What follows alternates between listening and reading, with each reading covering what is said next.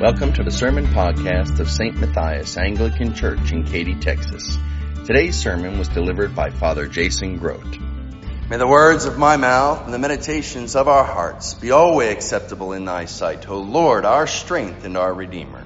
Amen. Please be seated. Today we celebrate Trinity Sunday.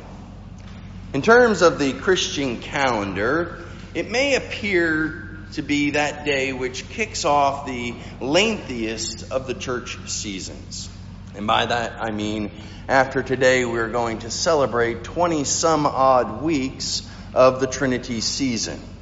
It will go all the way until we reach the beginning of Advent at the end of November or the beginning of December. I'm not sure when it falls this particular year. But today's feast day isn't just the beginning of a new season. In some respect, today's feast day is also the end of all that has come before. It is a final day of celebration for the work that has been accomplished. Now, anyone who has been here for any length of time comes to this feast day and knows that it is perhaps the longest service that we have apart from Christmas or Easter. I mean, we didn't sing it this morning, but most years we sing what is probably the longest hymn in the hymnal. I bind unto myself this day. We have two lengthy passages from Revelation, from St. John, and we recite the long exhortation as required by the prayer book rubrics. But in addition, today is that one day in the year that we recite that much longer, multi-paged creed known as the Athanasian Creed. And if I were to ask how many just read and said the words without any clue as to what you were saying today, I'm sure that many or more than just one or two hands would go up in the air. And you wouldn't be alone. Every so often I have to go back to my reference books and review some of the stuff that is said in that particular creed. In many respects, it's difficult, not because of its length, but because this particular creed deals with what can be called the essential view of the Trinity. It deals with the essence of God, meaning who God is as three persons, yet one God. It speaks to each person of the Trinity, Father, Son, and Holy Ghost, as all being part of the one Godhead, and yet not three separate gods. It defines each person of the one Godhead as being above and apart from creation, all three being neither made nor created, and all being eternal. It says that each distinct person of the Godhead is of the same substance and equality, with none being subordinate or less in nature to any of the others. All three persons of the Trinity are all united in sharing the same divine attributes such as omniscience or omnipotence, omnipresence, and so on. And there's no argument that this is difficult to comprehend. It's beyond our understanding to fully comprehend something such as three persons, one God. Actually, in trying to understand it, we often, as many have in the past, delve into areas of confusion and heresy.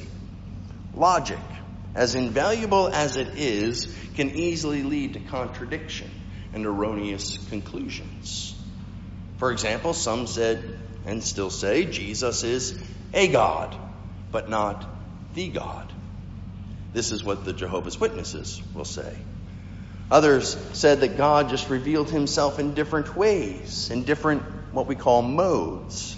At one point, God manifested himself as Jehovah, Father in the Old Testament, and then as Jesus in the Gospels and in his incarnation, and then finally as the Holy Spirit from that point forward. So it's not that there were three persons, one God, but rather one God who appears in three different modes. And this is what some portions of Pentecostalism believe today. And these types of things were and are actually heresies. And they're nothing new, because the church has really faced these issues almost since the beginning. Was Jesus really God?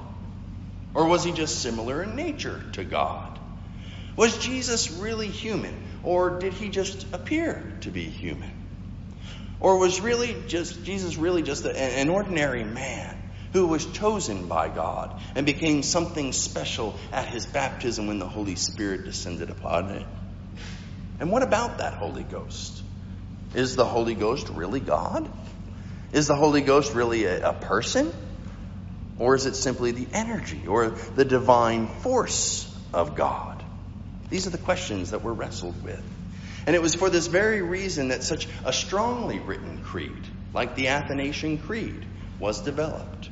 The church had to be clear in what it believed and what was the Catholic, meaning universal, faith. And that understanding, which is derived from the teachings of Scriptures and the accepted by the councils of the Spirit-guided church, was that which was termed the Holy Trinity, the triunity, that God the Father, God the Son, and God the Holy Spirit are all part of the one and same Godhead, of the same substance, none of whom are created and none of whom are less than the others in nature. But while it is indeed important to confess the essence of the triune God, there's another approach to the Trinity that we call the economic view. And it is this approach which is more along the lines of how most of us probably approach the Trinity. And it's certainly easier to grasp.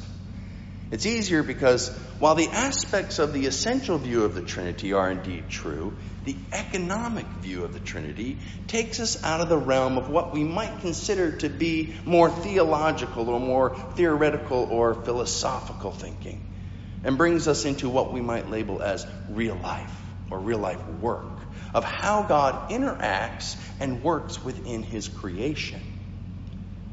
Every other week of the year, we recite what is called the Nicene Creed. And if we compare the Nicene Creed with the Athanasian Creed, or even the Apostles' Creed, we would discover that they all explicitly support the fundamental truth of the Holy Trinity.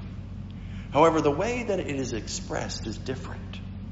While the Athanasian Creed uses terms like eternal and incomprehensible and subsisting, etc., the Nicene Creed and the Apostles' Creed speak of God the Father, creator of heaven and earth, and of all things visible and invisible. It speaks of God the Son, who was made man and died and rose again for us. It speaks of the Holy Ghost, who is the Lord and the giver of life. The term economy really means the way in which something is structured and operates, literally the law of the house. Thus, the economic view of the Trinity deals with how the triune God works out salvation within created history. The Father calls and creates. The Son redeems. And the Holy Spirit sanctifies and sustains. As 1 Peter 1 says, to God's elect who have been chosen according to the foreknowledge of God the Father, through the sanctifying work of the Spirit, to be obedient to Jesus Christ and sprinkled with his blood. In this, we see God's desire, we see God's love, and we see God's care. And it is through the three persons, one God, the one in three and three in one, that we find our existence and our purpose, our calling, our strength, and our hope. I started by saying that this special feast day is not just the beginning of a new season, but the culmination of all that came before in the church year. With Advent, we learned of God the Father's intent and determined purpose to send his only begotten Son into the world. Christmas and Epiphany, Lent and Holy Week, Easter and Ascension all pertain to the various points of Christ's incarnation and his redemptive work within the world.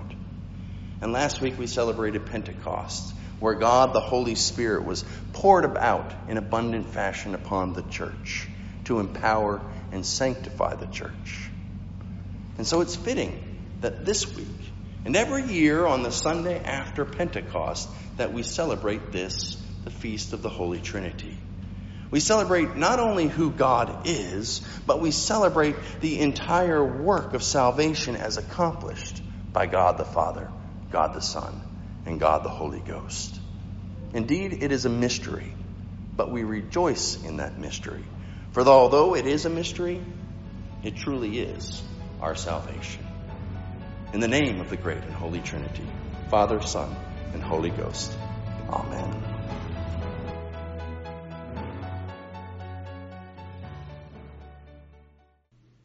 We pray that God's Spirit has spoken to you and blessed you today through this sermon. If you would like to learn more about St. Matthias Anglican Church, you can visit us on the web at www.stmkaty.org.